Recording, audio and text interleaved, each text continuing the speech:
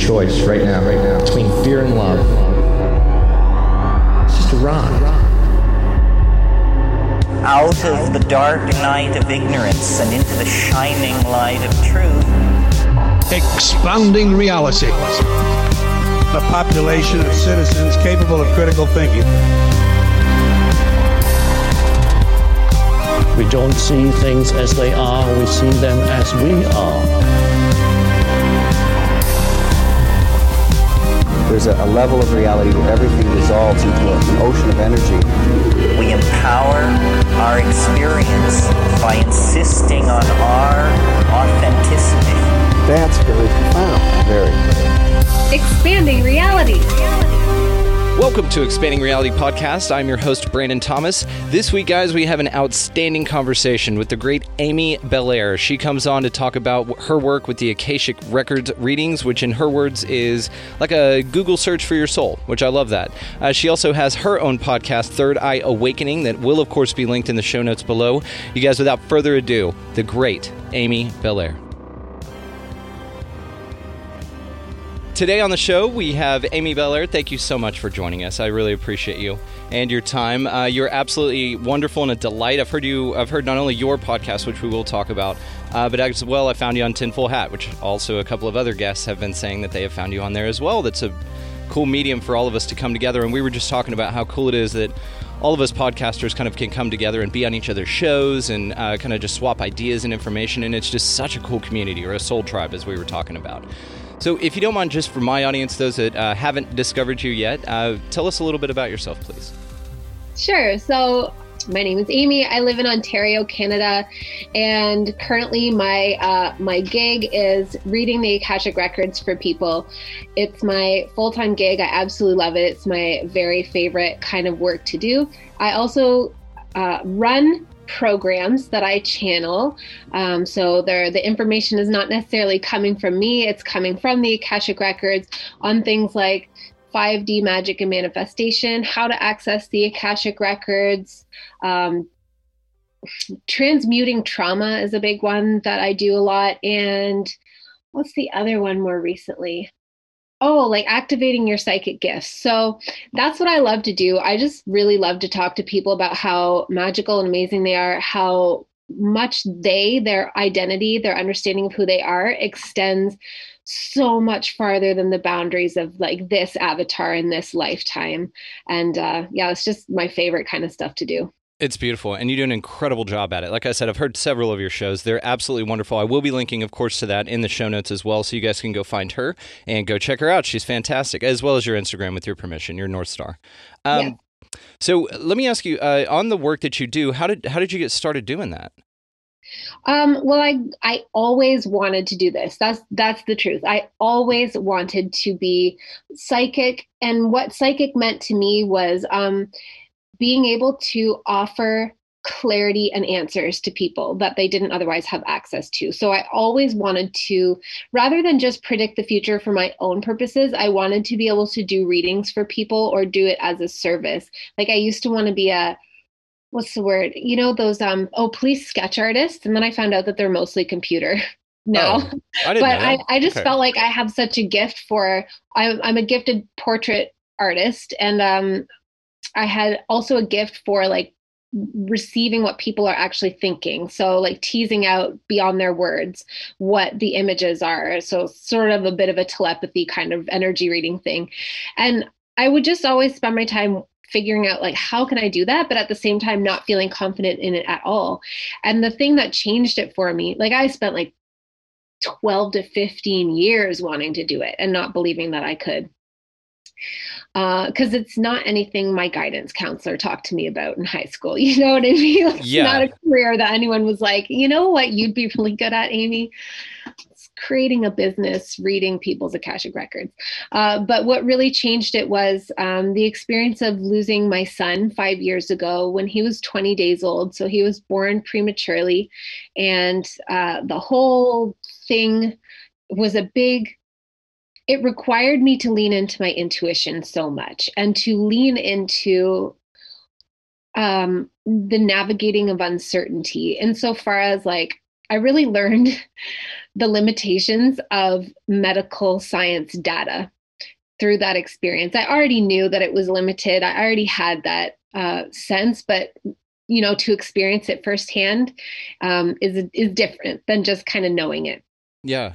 So I just understood that, my doctor, I had an OB who I had a previous professional relationship with, so I knew him really well, and he was excellent. Like I would have handpicked him.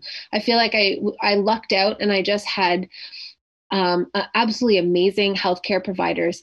But I also understood, like, they didn't have any answers for me. They couldn't guarantee anything. They were just doing their best in the moment. And part of their best is to look at the data, interpret it, and, make their best guess, really. So that really bolstered my belief in intuition, because I understood, like, okay, they don't know either. Like, we have this misconception around anybody in the field of science, anybody that we would call an expert in more of those left brain, more structured fields. We assume they just know things. And it was very eye-opening to realize, like, no, they don't know anything more than I do. And in fact, I probably know better than they do, because I'm in direct connection with my son's energy, his essence, his soul. Yeah. I completely agree with you on the medical field part of it. And there's been several books written about this kind of thing, like The Holographic Universe by Michael Talbot, of course. And then you've got like the An End to Upside Down Thinking, which is real. It's kind of along the same lines, but he has other examples, and it's very well written by Mark Gober. These types of things where actual scientists are sitting there doing research, and they're finding things that are contrary to what science actually tells us, the mainstream science, if we want to put it that way. So yeah, I completely agree with you that I think that is a very untapped resource. It's done for many motives, probably. Of course, the pharmaceutical industry doesn't want you to know how truly powerful you are, because then you don't need them anymore. And of course, the old adage that doctors don't get paid on curing you, they get paid on treating you. So they don't have an invested interest in even exploring other topics. And yeah, like you said, it's kind of bullshit in a way, because then it's just theories built on theories built on theories. And so they keep proving themselves rather than actually taking a look outside the, inverted commas, science, and looking into things from a different perspective. So with your son, apologies on your loss. That is horrible. But the way that you've turned it into something fantastic is something I'm incredibly impressed with. So would you just please continue on with that story about your son and what he does for you now? Yeah. So I learned to navigate the moment, all the uncertainty of the moment, through my intuition, and to acknowledge the ways that he was communicating with me. Even before he was conceived, I started to feel his presence. And then during the pregnancy and after he was born, he wasn't in my body anymore, but I could really feel his energy and his aura and his strength. And then after he passed away, I just received, like, there were these little moments where I would go numb from the grief, as one does. And it's like he took his opportunity to blast through a message. And so the first message I got from him was in, like, maybe 4 hours after we let him go. We had to let him go because he was just kicking on. But man, like, everything in the kitchen sink was thrown at him, and life was not going to be good for him if he kept living. So we chose, under the strong recommendations of the care team that we had, to remove his breathing support and let him pass away. And that was, like, absolutely the hardest thing for me to ever do. It's so counterintuitive to watch your baby die, to let your baby die, when everything is coded within you to protect them and ensure their survival. Yeah. And so, I was really eaten up with, is this the right decision? My husband was absolutely certain it was the right decision, and I agree with him now. But at the time, I didn't have that clarity. It was really challenging. And so about 4 hours later, my son came to me. And he came with this feeling of, like, a helium balloon rising and rising and rising, and this happiness, like elation, that did not match me and how I was feeling. And I knew that was him. And then he came to me a couple hours after that and said that he wasn't finished with our family, and he wasn't going to be going away or far away or anything like that. And I kept having those experiences in the subsequent months after he passed away. And I realized that they would only happen when I was in between the big waves of grief, the crushing darkness of grief. So that showed me how much my own vibration affects my ability to receive information, from him in that case, because that was all I cared about. And so I would, I call it fine tuning my vibration, but it just means being very judicious about the thoughts I was having and the feelings it would produce and the beliefs that would then ensue, to keep myself as open as possible to receiving his communications when they came. And I also was met with this realization that nobody was going to be able to prove this for me or verify it. I had to decide whether I was going to believe in it or not. And it was a really easy decision, actually, because on the one hand, I could believe that this is just my imagination. This is all bullshit. It's wishful thinking. He's gone. He's dead. Absolute heartbroken, back plummeting down into the darkness. Or I could believe, no, he's been with me before he was conceived. He was with me through the whole pregnancy. He's with me still. He's trying to, like extend an olive branch sort of, and like, it's the least I could do to receive it and believe in it. Yeah. So it felt like actually an easy choice. And that's the choice that we all have all the time. But it took losing him and that experience for me to see with such clarity that, like, we are the deciders on what we believe, and what we believe is then true. So, but I was still really plagued with, why did this happen? And really taking like a micro level inventory of everything I had ever done, all of the ways that I'd been a shit and I'd hurt people, and, just things I had regretted and felt shame about, and how I must have done something to deserve this. And I could tell this was not a place to set up camp. Like, I needed to figure out how to resolve this, because it was going to change who I was if I stayed in this place. And I have an older son, so I just really felt like I had to, I had to figure this out. He couldn't lose his brother and his mom, in a manner of speaking. Mm-hmm. So one day I was working and listening to a podcast, and I heard the Akashic records mentioned, and the words felt like, I don't know how to describe it. It's like, they just felt like magic. Like, they grabbed my attention, and it was like, oh, what's there? I have to find out what this is. So I looked into it right away, found a program that teaches how to access it, and signed up for it and learned how to do it. And I went in with my big question, why did this happen? And I got, it took me a while to work up the nerve to go in, let me say that, but I didn't go in with any like tester questions. It was like the big one. And I got an answer that was so instantaneously healing and relieving. It just completely changed everything and lifted the burden, so that I still, of course, grieve the things that I have lost. Like, I'll never see him grow up, and I won't hug him. And those things are painful, of course. But I don't really feel like I've lost him. I just have a different experience with him than I do with my other children. And I don't feel like any tragedy has befallen me. I don't feel sorry for myself. All of that was lifted in that one trip into the Akashic records, and it's never come back. And I just knew, I was like, oh, okay, this is real. I need to share this with people, because, like, wow, I mean, I could have spent years in therapy and maybe never gotten to that place. So the answer that I found, because people, of course, always want to know that, was that it wasn't anything that I had done in terms of my limited concept of karma, or anything that my husband had done, because he had the same thoughts and fears. It was the desire of my son's soul to have an experience that would sort of like bring closure to an an energy that was still open, a sort of a wound, an experience that still had an emotional charge around it from another life, which was his decision to take his own life during a war experience. And he just didn't, when he died in that life where he ended his own life, suddenly he expanded beyond the confines of his little human perspective, and the human perspective was even more narrowed by the trauma and the stress and the adrenaline.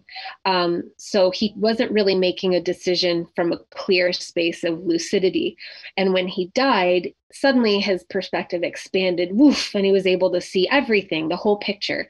And he just felt really disappointed. It just wasn't the choice he really wanted to make. He felt, not any fear of being judged or being condemned or anything like that, but it just wasn't how he wanted it to be. Kind of, it feels a little bit like that masculine feeling of like, oh, I wimped out. Like, I want to like tough it out and prove that I can do this. And so it feels like he wanted a mulligan. He wanted a do-over, and he asked us if we would be his parents so that he could have that experience, but get it kind of like really intense in a tiny little lifespan, ripping off the Band-Aid and bringing closure. But his whole deal was that he was not going to end his own life. He was going to wait to be released, even at the risk that we wouldn't release him. Right. And it lends itself to the idea that there are past lives, and that you have, and I like how you held up air quotes, karma, because I've got some thoughts on that I wanted to ask you about. It kind of lends itself to the idea that past lives do exist, and that what you do in one affects the next one. Now, what happened in his life before that? Were you given information about that? No, I was given information about, well, I didn't really ever ask, honestly, but I was given information. I wanted to know what life he and I had together that made him sure that I would fulfill my part, which was to love him unconditionally and want him unconditionally. And he showed me a life, I think it was in Afghanistan, but I have no idea the time period because we were both children. And I don't even know if we were actually brother and sister or we just sort of adopted each other, but we didn't have any parents. And there was a lot of I can't remember the word, not militias, but bands of marauding sort of factions, that rebel factions, I guess. Like there was a lot of lawlessness basically and violence. And all I saw was the end of our life, which was that we were hiding in an abandoned building somewhere in a small town, in a very sandy, arid area.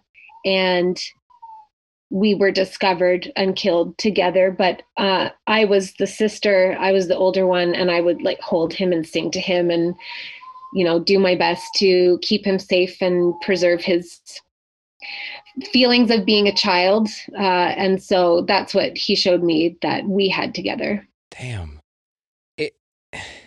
It's challenging too on the idea and the concept that you relive traumas from back then, because that right there, even if you have never gone through anything horrific in your own life, which I know just based on your story, but also based on your character.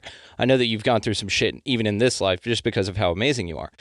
But it's interesting in the fact that now you're reliving things from another life and having that trauma. So like I said, even if you had no trauma in this life, you've still got trauma from past lives that you have to address. And I'm fascinated by the idea just simply because it's awesome if you think about it, that you're able to tap into, or that we live multiple lives and that it is that way.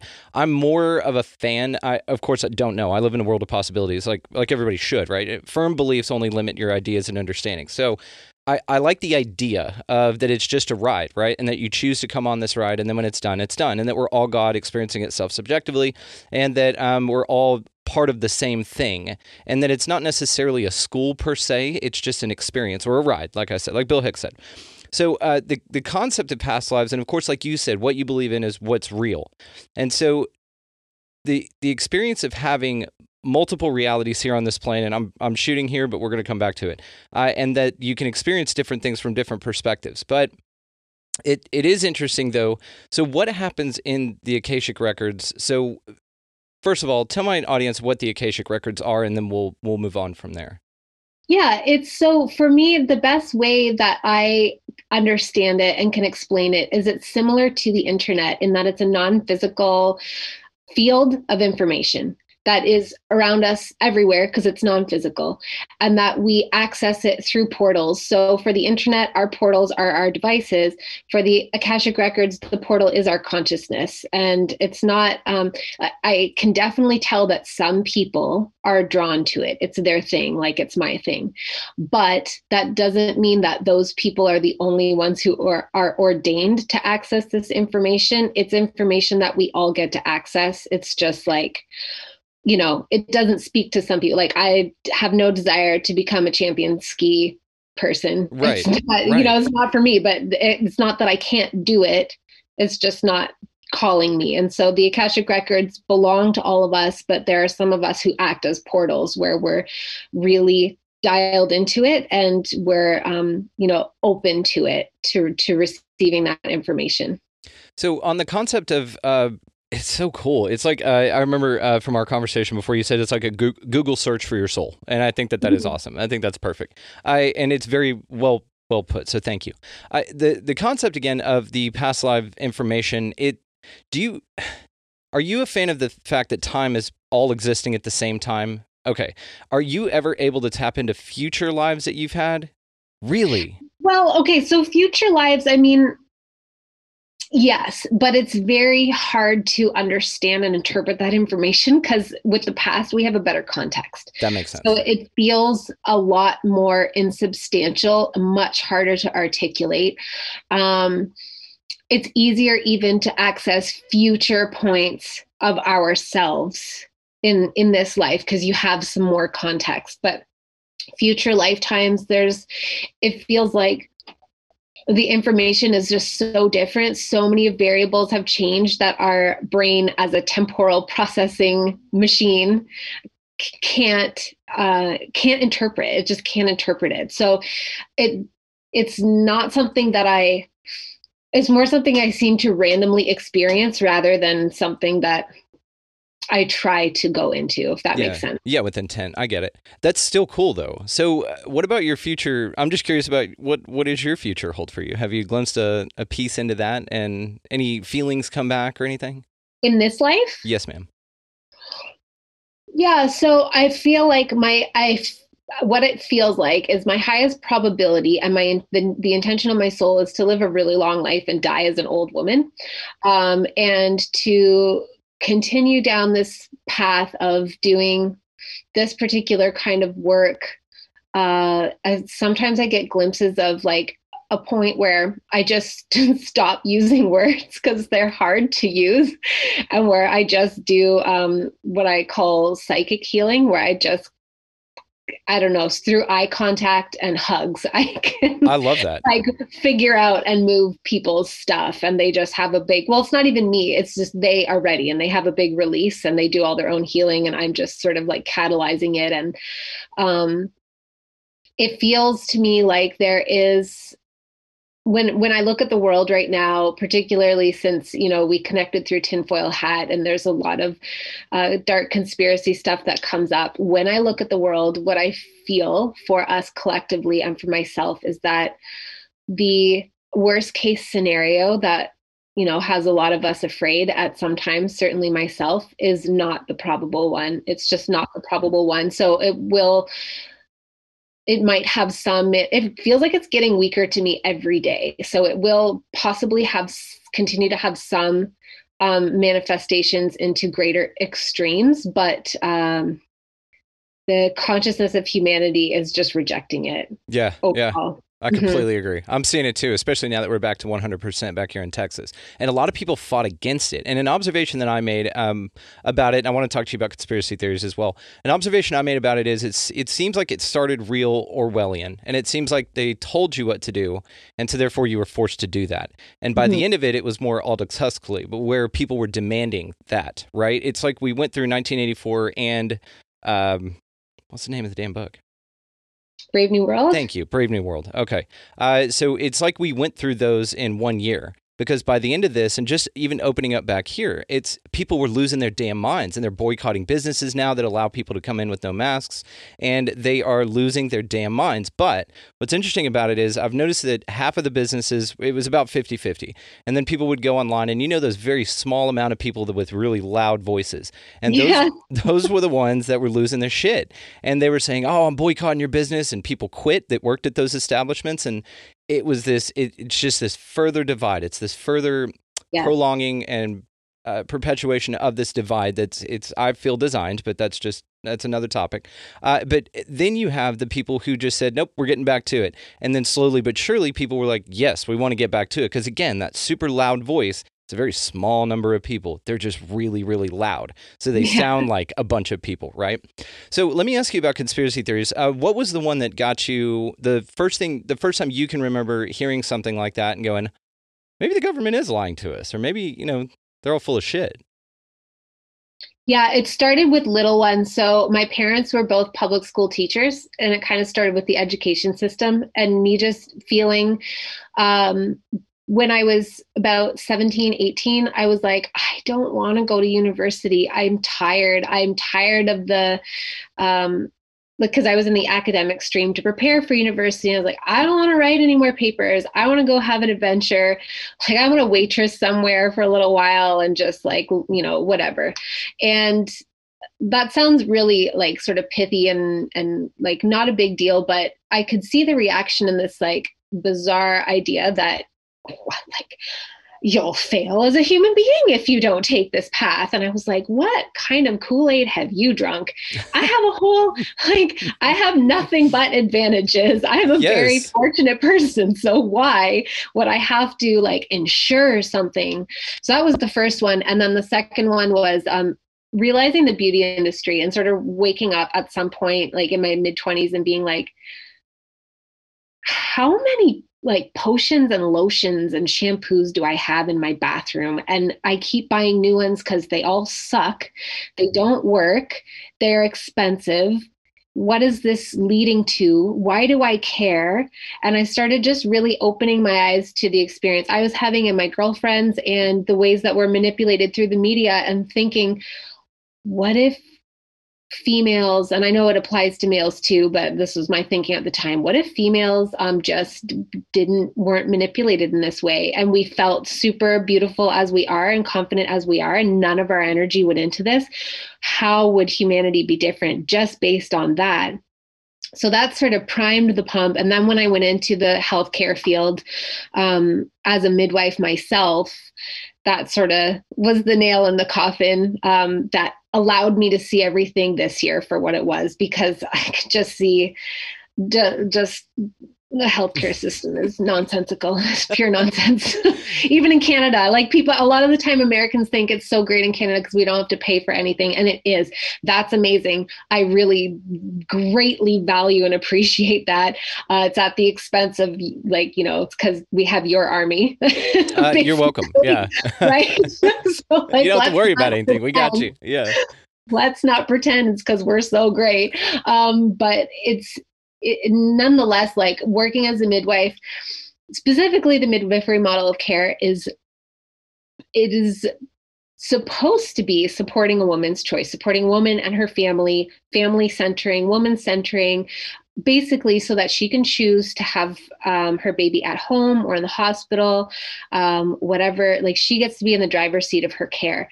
That's not what it's like at all. It's so disingenuous. And I believe that midwives go into it, as I did, with big, pure hearts. And we want to do that, but we are employees of the government. We are regulated by the government. So when push comes to shove, we're answering to the government. And I just, I got so tired of witnessing myself throwing my clients under the bus because I had to protect myself. And so I was like, no, I can't do this. This isn't for me. So the government doesn't care about us, is what I came to realize. 100%. Thank you. Preach, Amy, preach. And it's an institutional issue because people do go into this, our soldiers in the military. I have a great reverence for people who choose to go into the military.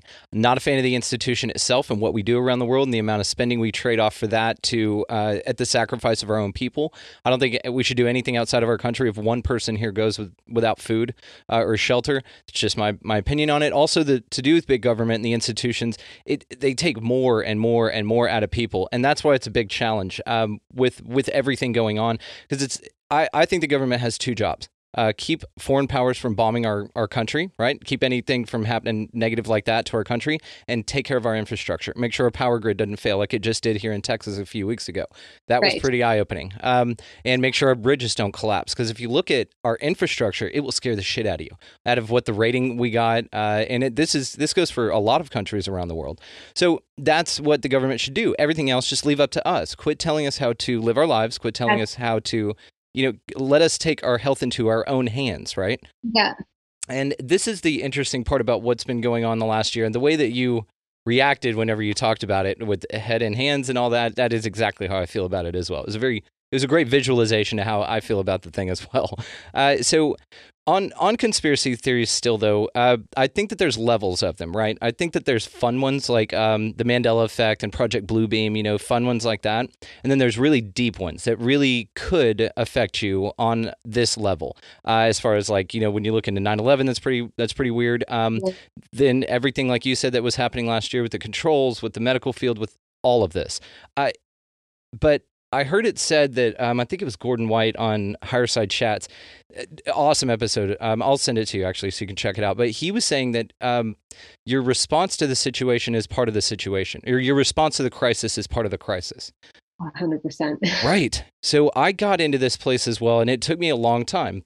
It was actually one conversation I had with my wife that was so simple, but it woke me up. And it was that I've been looking into conspiracy theories for years. And it's like Charlie Robinson from Macroaggressions talks about. He calls himself a conspiracy analyst. And I love that. I think that that's a better way to put it. But it is something that the more you look into it, you've got a lot of fucking reasons not to trust your government. And there's a lot of crazy shit that goes on that will drive you nuts. And then you get to that point inevitably where you have to wake everybody up. You're like, guys, you've got to watch this video. You've got to hear this interview. Just please do the research, right? Do the research. That's one thing that we conspiracy analysts always want to put out there, because it's so much. And maybe that's part of the crisis, is it is so much. It's too hard to look into. But then you get to a place to where, just like that quote, your response to the crisis is part of the crisis. They plan, and I'm going to put this in a very vague term, but whoever they are, plan a crisis, and then they know that a shitload of people are going to believe whatever they say and follow that. And then a bunch of other people are going to look at massive, I'll call them Easter eggs, that are out there in public for everybody to find. And you could see this in real time, and you can go, no, look at this. Look who paid for that. Guys, wake up. And so it further divides. And so this side of things, where I find myself often, is it's a shitty place to be in some ways, right? Or it can be if you choose to. So the conversation I had with my wife was, I was showing her all this stuff. We were looking at the vaccines. We were looking at a bill, the guy, I can't say his name because I'll censor this episode, but the thing about it is that I said, they're lying to us. And she just looked at me so sweet and said, they always have been. And I was like, okay, got it. That was like the wake up. And then I was like, and I've been saying for years, you got to just tend the garden you got. The only thing that you can handle is what's in you mentally, emotionally, physically, in your immediate space and circle and family. And that's the only thing that you really have influence on. So to worry about these things, again, it's part of that crisis. So what's a fun conspiracy theory? That's the most fun one to you, that if was real or whatever that you've looked into, you just enjoyed doing the research on? Yeah, I think Antarctica. Like, I'm always so interested in that one. I'm like, what is going on there? Yes. And I really love the idea of Hollow Earth. The idea of it, like, I don't know, I'm not settled. And even Flat Earth, I love the idea of that. That was sort of new this year. I remember like 6 or 7 years ago, my brother-in-law kind of was like, oh, maybe the earth is flat. And then he heard an argument that kind of fixed it in his mind that no, it's a globe.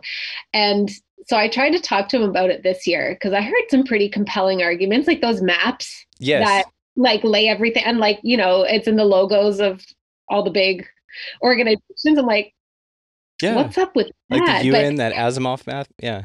Yeah, exactly. But it's fun to me because it feels inconsequential. However, it's funny because people lose their mind if you ask. Like, Yes. if you are even willing to entertain the possibility that possibly because I haven't verified with my own eyes that the Earth is actually a globe, Thank you. maybe it's possible that it's not, or that I just don't have a complete understanding of people lose it. Lose their damn minds, and they give you so much shit about it, which I'm fine with. I have thick skin, I don't mind. But this was my argument. I actually have a good buddy of mine, and he's poor guy. He's just getting into dipping his toe into what I'm all about, really. And he's just like, this is exhausting. I can't do this, And he's so sweet. He's so funny. He doesn't mean it, but we have a good time. And so I actually told him, I go, I want to put the heliocentric model or the globe Earth on trial with you, and I will be able to prove without a shadow of a doubt that you can't prove that the Earth is round. And I want to do this so bad. I think we're actually going to do a show about it. We'll probably dress up and do like a courtroom kind of thing. It'll be so good. Yeah, because you have to prove 100%. And what you said, you're not looking at it. You haven't seen it with your own eyes. You're hearing it from people who have lied to us since the beginning of time. So why the hell would we even believe something as asinine as the shape and size of the Earth, or what the actual reality that we live in is, right? I mean, why not? If they're lying to us about everything else, and what if that's the big thing? That's one of the arguments, is if they can lie to us about that, they've fucked up your whole reality, and then therefore they control everything. It's an interesting one, and I agree with you. There was this time, again, my wife, God bless her, she is so sweet. I did go through about 3 weeks of only watching flat Earth videos and looking into it. And I'd be like, dude, have you seen the flight paths with the airplanes? Why the hell do they do that? And why do they disappear over the Indian Ocean? What the fuck is going on? And the same thing with you about Antarctica. I find that fascinating. Now, one thing I love about the flat Earth model or whatever is the concept of, one of the ones that's most fun to me ties into Antarctica, like you. Have you heard of the theory that if the Earth is flat, okay, and they have that sun, that just spins and heats up our little area right here, you've seen the model, and what if Antarctica is an ice wall that's wrapped all the way around us? But my favorite part about this is, if you go over that ice wall a little ways, or however long, there's another world there. And if you go over the ice wall another ways, there's another world there. And there's all these different societies and existences happening on a flat plane with just ice in between it. Well, that's kind of the map of Westworld. I don't know if you've seen Westworld, but that's kind of the idea. And I feel like anytime concepts like that show up in high budget, really well produced, like high hype, but also kind of like offbeat, cool media productions, like entertainment productions, there's a grain of truth there. I am not sold on what that grain of truth is, but it always kind of makes me be like, yeah, like, it's not just imaginary that they put that there or that they designed it this way. They're always revealing, something of what they're up to and what is actually going on. Yeah, because don't they trying to be like, oh, that's enough. That's all we have to tell them. Exactly. And then they do things like, say that it's crazy, or you're a conspiracy theorist, or demystify anything that you say, or belittle, and then ostracize you, right? So it's just perception management at that point, right? Yes. But the interesting part about what you just said is absolutely they do stuff like that, because I've heard the idea that they have to tell you. And so therefore there's no karma. And again, I still want to talk to you about karma. There's no karma on their heads because they've revealed what they're really doing, or what their intentions are, or what the world really is. And therefore the karma's on us, or the earnest is on us to figure it out for ourselves, because then it's off of their hands. They're like, oh, we told you what it was. We told you that this is what we're doing to everybody, and y'all just said it was crazy, or we told you to tell everyone it was crazy, so therefore that's how we got away with it. It's like that's the grand design of all of it. It's this perception management element. Another interesting one, so Game of Thrones. So I was watching this with my wife back when it was a thing, and the intro, okay, back to the Hollow Earth thing. Have you ever paid attention to that's Hollow Earth? That's inner Earth. Because if you look at it, whenever the camera pans around and stuff, number one, it's a central sun in the middle with the symbols of the houses or whatever. And if you look at it, the horizon sweeps upwards and out, like you're on the inside of inner Earth. I don't know if they did that on purpose. I was just telling my wife, I was like, that's the inner Earth thing. It's so cool. Just go watch the beginning credits sometime and check that out. So let me ask you about karma as a concept. I don't know. I'm not a fan of a subscriber to the concept of karma. The reason being because I think that you do have a choice in this life as far as what you experience. And those two things are love and fear. And you operate out of those two states of existence, right? In my mind, karma is another way of control. It's another way that somebody made up an idea or observed something and then called it an idea, and it's become this method of control. So like, let's say, for instance, Christians, they go to church and they get told, if you don't this, you go here. So karma, though, to me, in my mind, like I said, it operates out of fear, not love, for two reasons. You are fearful of not getting good, so therefore you do good so that you can get good, and you're fearful of returning bad, so therefore you do good to avoid bad. I'm not a fan of the concept of karma for that reason. Now, what are your thoughts on that? Yeah, I agree with you completely. It feels like, whereas operating from love, so feeling like you do good because you want to do good, because that's what feels in alignment for you, is an expansive feeling. It's moving more into the fullness of who we are. Whereas making the choice to do good because you're afraid of some unseen consequence that, based on a bunch of variables that you don't have, account for right now, where you're going to reap what you sow, so to speak. That's a collapsing in on yourself. That's being less than you could be because you're afraid of what could come down the road. And I think, it's totally a perception management thing. It keeps us locked into our temporal processing machinery. And so what I found through the Akashic records, this was very clarifying around karma, is the concept is actually more about, how do I put it? It's kind of like, it's less about what we do. It's more about the leftover emotional charge, the leftover story that didn't get resolved in a particular life. So it's not like, what I see is that there's nobody waiting to judge us when we leave this life or any life that we're living. We assess our own lives. And it's not even a judging our own lives. It's just taking account of how it went and what, feeling the fullness of the things that we didn't have access to from our limited human perspective. And then there are things that, like, similar to my son, that we just want to try and do over. A lot of the time, that's what karma is. But also sometimes it's just like, it's a little bit like a relationship that didn't get closure, like in this life, like we've had a relationship and it ended and there wasn't closure, and it always pulls you back. Like, you have dreams about it's weird. You feel like you're crazy. You wonder about your ex. What are they doing? It's Mercury retrograde and you want to text them or something like that, some crazy stuff like that. Because until you get that final piece of understanding, like that piece of the puzzle, it feels open, it feels undone. And that's so much what karma is like just missing a perspective that would just put it to rest. And so when we come back, we're not, and we choose things in order to balance our karma. It's not a punishment. It's like a desire to get that perspective that puts it to rest so we can move on to other adventures. I love it. Brilliant perspective. I love that. Okay, cool. Because I've asked a couple of people about this. I'm getting to have more conversations like this, but in my day-to-day out here, there's not really a lot of people that think this way. So I struggle a little bit with articulating these kind of ideas. But now I've been grateful enough to talk to folks like you, like Jojo, like you were talking about. And you guys just have some great ideas about this stuff. And it's really warm and comforting, like I said, that we found a soul tribe. I love that. So tell me about your podcast, Third Eye Awakening. It's so cool. How'd you get that started?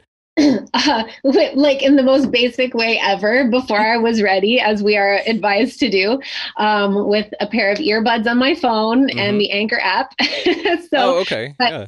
It was similar. I don't have a lot of people in my geographically local area to talk about these things with. And I just spent a lot of time feeling like a crazy person, based on people's reactions, but I also felt like, I don't know, but like not crazy too. You know what I mean? Like just feeling very valid in my perspectives, but I just couldn't find anybody to jive with them. And so I wanted to start a podcast that just honors how beautiful and how challenging spiritual awakening is, and just to talk about all those things. And I had no idea where it was going to go or what would become of it. But,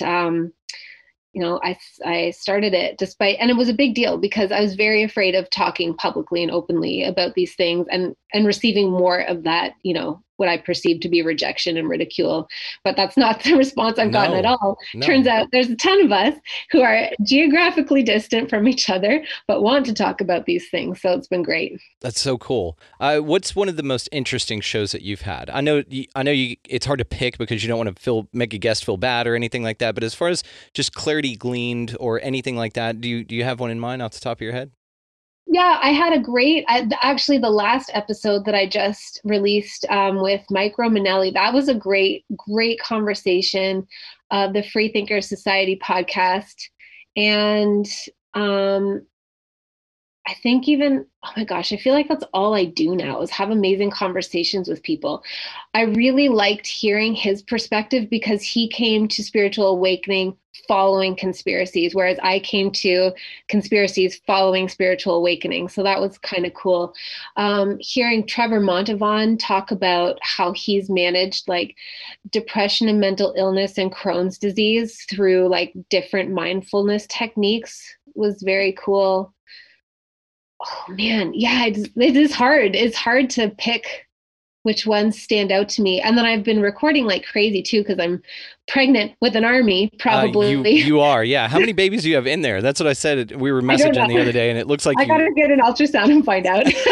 You have like 17 kids in there, dude. I was saying in our message that you look like a snake that swallowed a basketball because you're so tiny and you're so thin, and then you have this gigantic horde of human beings inside of you right now. It's hilarious. Yeah, so exactly. So I'm recording a ton of podcasts so that I can like keep steadily releasing them even as I, approach birthing and after the baby or babies are born. Yeah. So there's a ton too that I don't want to spoil for people, but man, like people's really cool experiences with like one guy was in a car accident when he was 2 and it changed, like he describes it as changing the harmonics of his brain. Wow. And what he can experience. And now he lives on this like crazy haunted piece of land that he's like, I don't know what to do about this. And God, that's crazy. Yeah, that's people awesome. who have alien experiences, it's just fun. Oh yeah. Yeah. I love every bit of this. This is great. It is. It's like a calling. It's pretty cool. So let me ask you about North Star. So tell us about that. The North Star? Yeah. Well, your North Star 2020. Yeah. So, well, when I was picking a business name, I went with the North Star because I had a friend a long time ago when I was still feeling crazy. He said that if he was going to describe me, it would be Stellar Polaris, because he just felt like anytime he talked to me, he would like right back onto his path. And I felt like that was the greatest compliment ever. And I kind of thought that's sort of the vibe that I, hope to emulate in my practice as an Akashic reader, is to help people find their North Star, like their path. Like, so rather than deferring to my version of the truth, I just really want to help them to, like hone in on the beacon of their truth. Yeah, you're giving people back to themselves. That's why I feel like I'm here. Great job. That is so cool. And I knew it was a navigational thing, but I love the way you put it. So how, when you look into the Akashic records, what's the process like with you on an individual level? Because I've heard you do a few readings on your show. Just walk us through how that feels and what that looks like. So it feels kind of like I'm connecting with that person's energy. So it's a little bit like they've given me permission and then I meld into their energy field, because I believe that the Akashic records, on one hand, I say it's like it's around us everywhere, meaning that there's this collective Akashic record. So I think I didn't explain this properly before.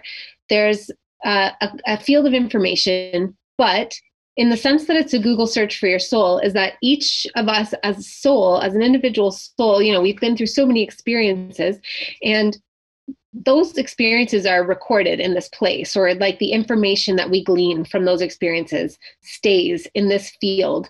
And to me, what it feels like is I just meld into somebody else's energy and I can kind of connect with their Akashic record. So sometimes I'm just reading the current way that they feel about themselves now, and that's less of the Akashic records, more of just their energy. But then I'm getting information from their past experiences, and it doesn't really look like anything except that The information feels like it just gets dropped into my crown, and then it sort of trickles down through my third eye and blooms into a picture that I use to help me describe the otherwise very abstract information. Yeah.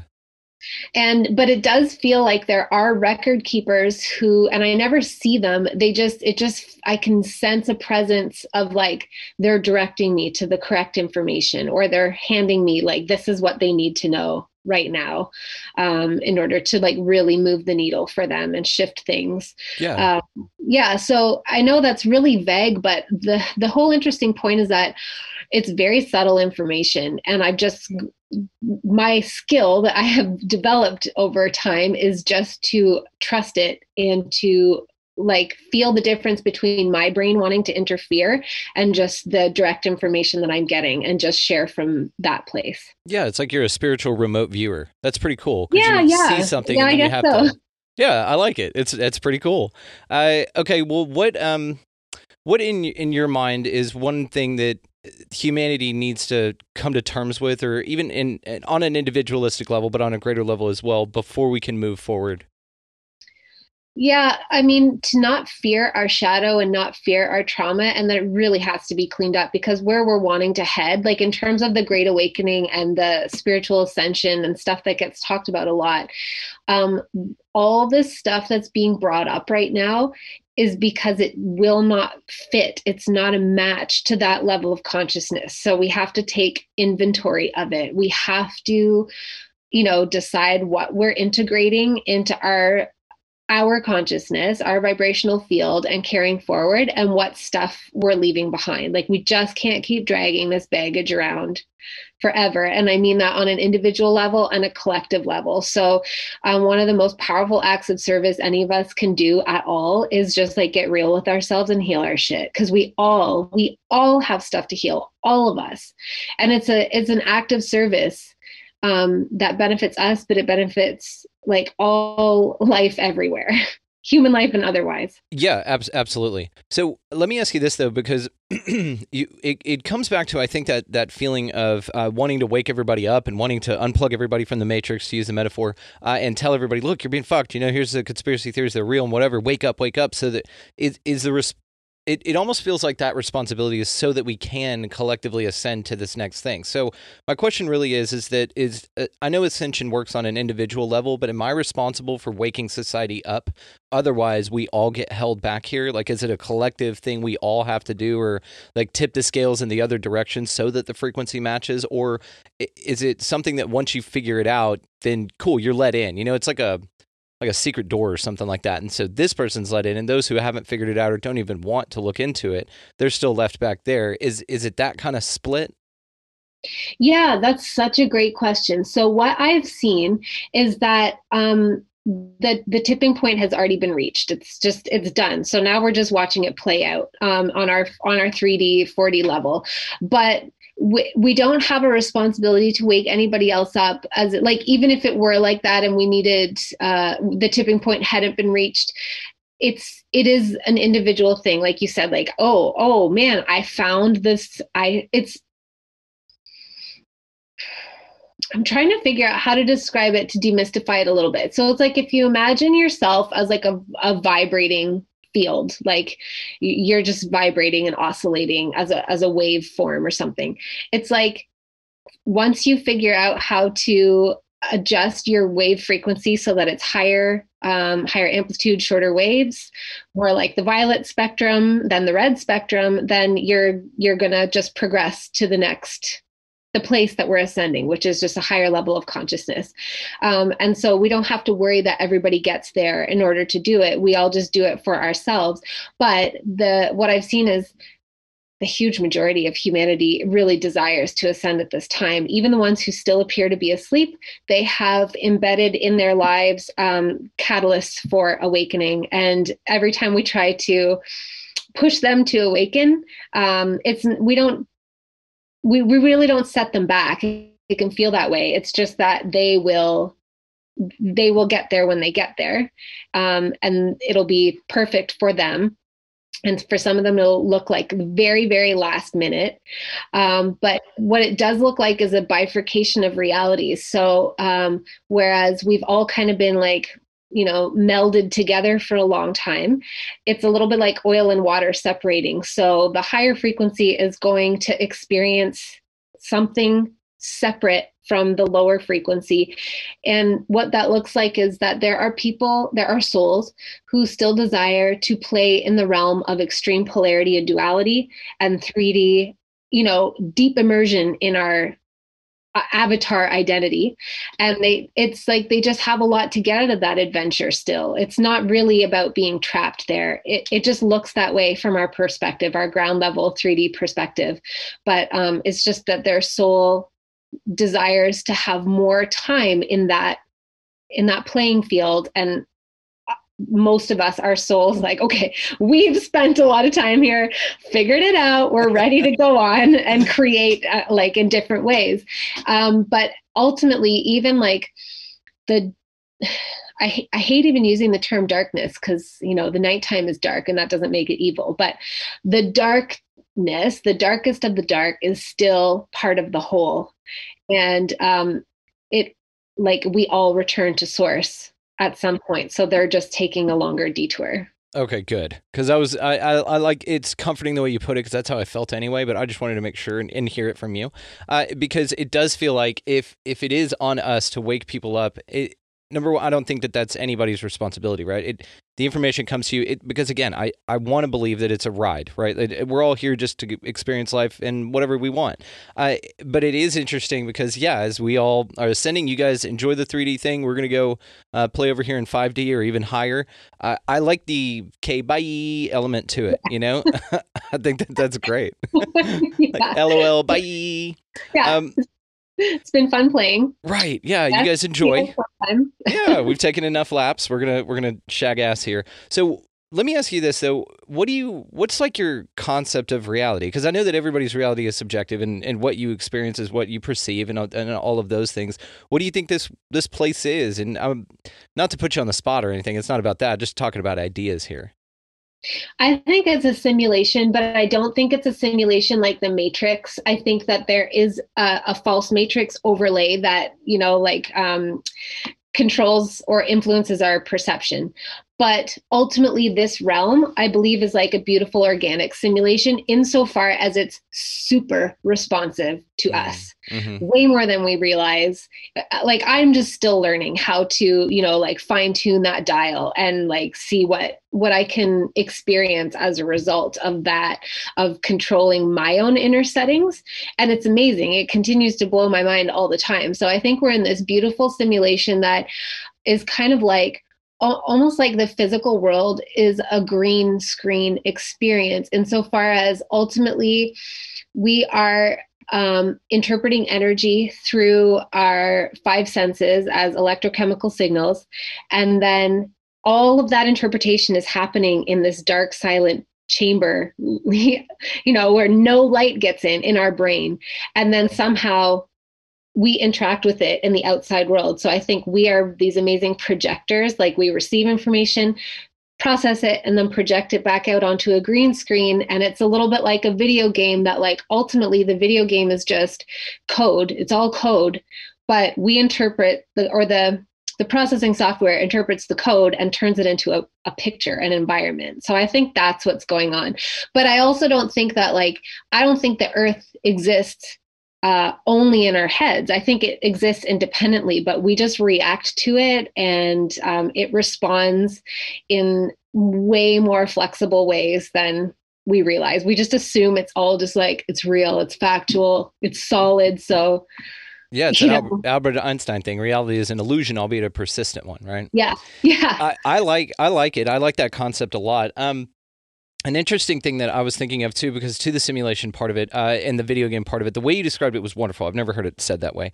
I think that maybe it is basically a video game, or like a ride, like I said, but more of a video game to where you unlock different levels here, and that you kind of, because you and I experience reality on a different level. We're not worried about this 3D thing, not that better than, we're just on different levels. And so the ascension, I don't want to take anybody who's in a different level and make them. I'm not a level cyst. Okay. Right. I just I want Not hierarchical. That's right. It's just different. Okay. But it feels like then you unlock different levels to the simulation, and then you kind of level up a little bit in the sense that now you're experiencing more of what you choose, not what's better for everybody. Because like you said, you don't want to be a snowboarder, but you could if you wanted to, right? What you choose is what you can have and operate in. And I think like you, I've been playing a lot with the idea of manifestation and creating my reality. And one of the ways that I did that, I saw a video on TikTok. Actually, my wife finally got me on TikTok. It's actually pretty cool because there's several things on there that if you start liking and clicking, the algorithms are pretty spot on. You know, it'll only give you this stuff and not this other stuff. But there was one that talked about parallel worlds theory, and I talked about this on Paul Wilson's show that he was just on. And it's basically a hack that you do to hack your reality. And it's interesting in the way that, because if you think about like what you said about the quantum realm, but what you observe is all you can see. I don't know what's going on out there. I can see what's going on outside that window, but just to the left of that or to the right of that, maybe nothing's rendered there, right? But it's interesting because in the shower, so you get in the shower in the morning, okay?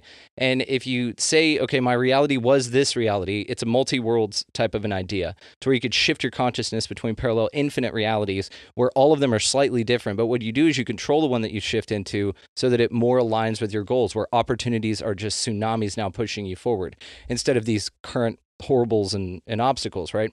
So what you do is you get in the shower, you close that curtain or the door or whatever, and all you can see is this reality. You're in this small space with the water and everything.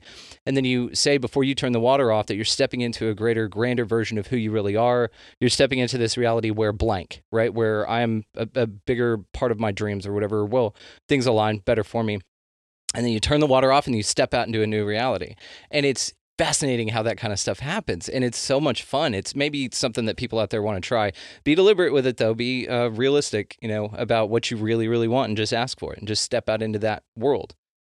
Yeah, I love that. I think that's such a brilliant I don't know, like hack, I guess, like you said, a brilliant sort of like playful, light, but super effective game that you play to bypass your own conscious bullshit that keeps you in like that stream where you feel blocked and full of obstacles everywhere, right? And like switch you over into the equally totally accessible one of, no, everything is working out, like shit's just pouring into my life and like blossoming everywhere. Like those are equally accessible. But if we have conscious strong identification with our but stories, then we're not going to access it. And that's a brilliant way to like just switch totally, like going through a portal or stepping out into a different world, a different reality. It's fun. Are you going to try this now? I'm totally going to try it. Like I said, not my idea. I've just been implementing it because a lot of, and I'm a big fan of synchronicities. That's how these things work, And so it's one of those things that when it did pop up, I was just like, huh. And there's short little videos. But there's, like I said, it's some dope shit on there. It's not all crazy kids dancing and shit like that. You can actually find some pretty interesting things that are interesting. So but try it out. It's a lot of fun. Then you just step out into this new reality. It was like I did that, and then. What was it? Oh, the first day I did it, I stepped out into my new reality, and I got a email from Neil Donald Walsh's assistant that he's going to come on the show and talk about his new book. You know who that is? Yes. Conversations with God, right? Yeah.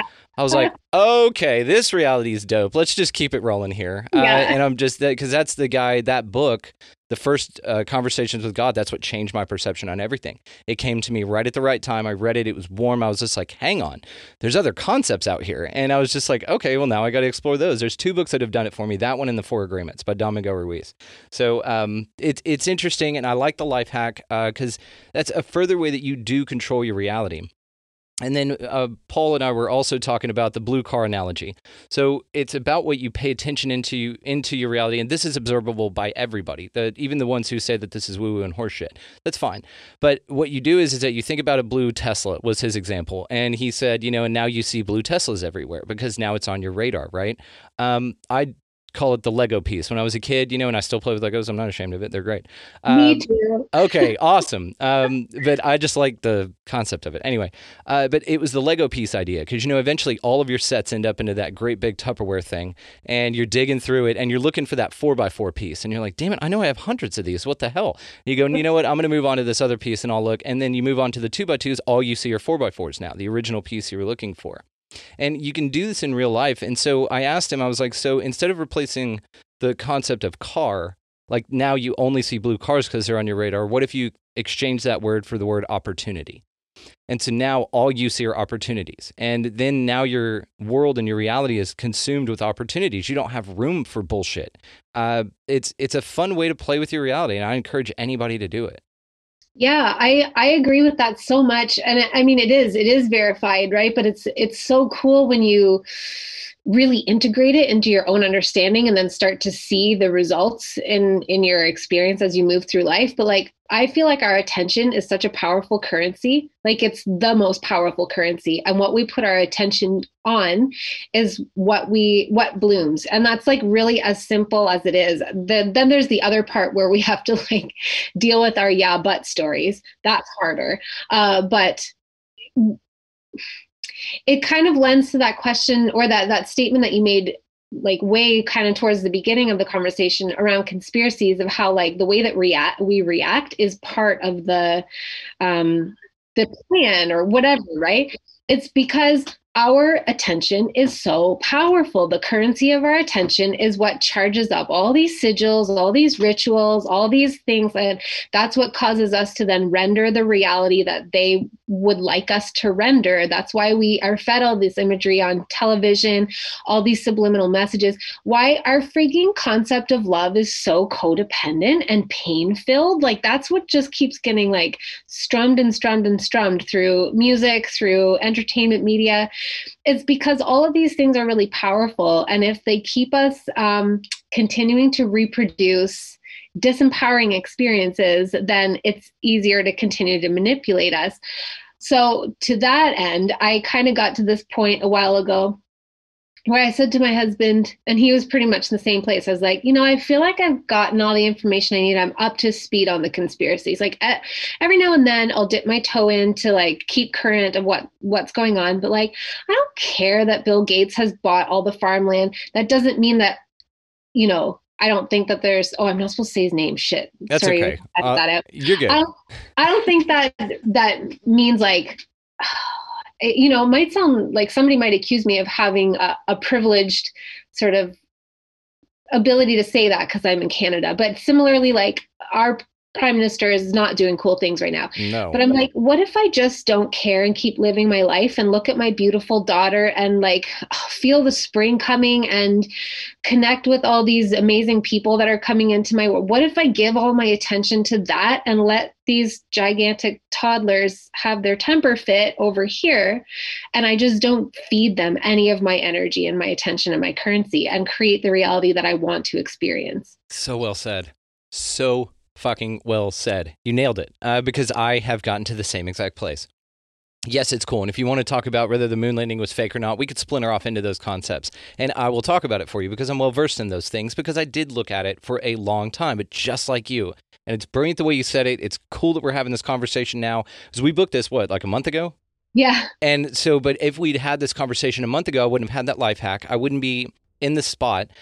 So it's all that divine timing. And I love this reality. I'm having such a blast here. This is so much fun. So, but it's just like you said, it's just let the toddlers go play with their toys over there. That's fine, because it does. It robs you of the only thing that you have control over, which is how you spend your time. And I love that you said that attention is currency. Completely agree. And, I've been saying for a little bit now, as I've been detaching from those ideas, that if we are, as a society, however we're doing it, marching towards totalitarianism, we're not there yet.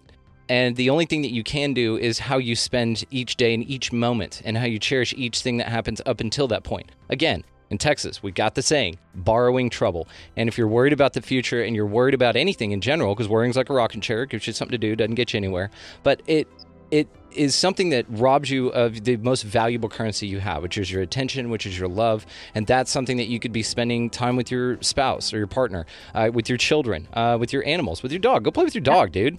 Fuck Totally. that Bill Gates Go guy. on my walk. Thank you. Yes, go outside. There's a whole dope world going on out there. Go take some mushrooms and go to the park or something, you know? Well, I love the concept. I think it's wonderful. I think you're amazing. I think actually, if you want, we can go ahead and wrap it up here because I want you to have a little bit of a break in between your call. I know that you jumped off one to come on this. So take a little break. Go spend some of that valuable attention currency with your family for a little bit before your next commitment, okay? Thank you. Yeah, of course. Well, I am looking forward to talking with you again. And if you don't mind, just for the audience here, let them know where they can find you. Yeah, the easiest places to find me are my Instagram, which the handle is @thenorthstar.love. And my Facebook group, Soul Space, that's where I just kind of show up at least once a week and go on a random rant and answer questions and things like that. And Third Eye Awakening podcast. Those are the places to find me. Yeah. Perfect. And I'll link all of that in the show notes. So if you don't have to go Google or hunt that thing down. It'll all be right below in the show notes. Just go down there, click on it. You know how to do it. Amy Belair, thank you so much. This was so wonderful. You were an absolute delight. You're welcome anytime. You're part of the Soul Tribe now. Thank you so much. I've been looking forward to this a lot, and it was a huge joy. I'm looking forward to shortly talking with you again soon. Yes, ma'am. Thank you so much.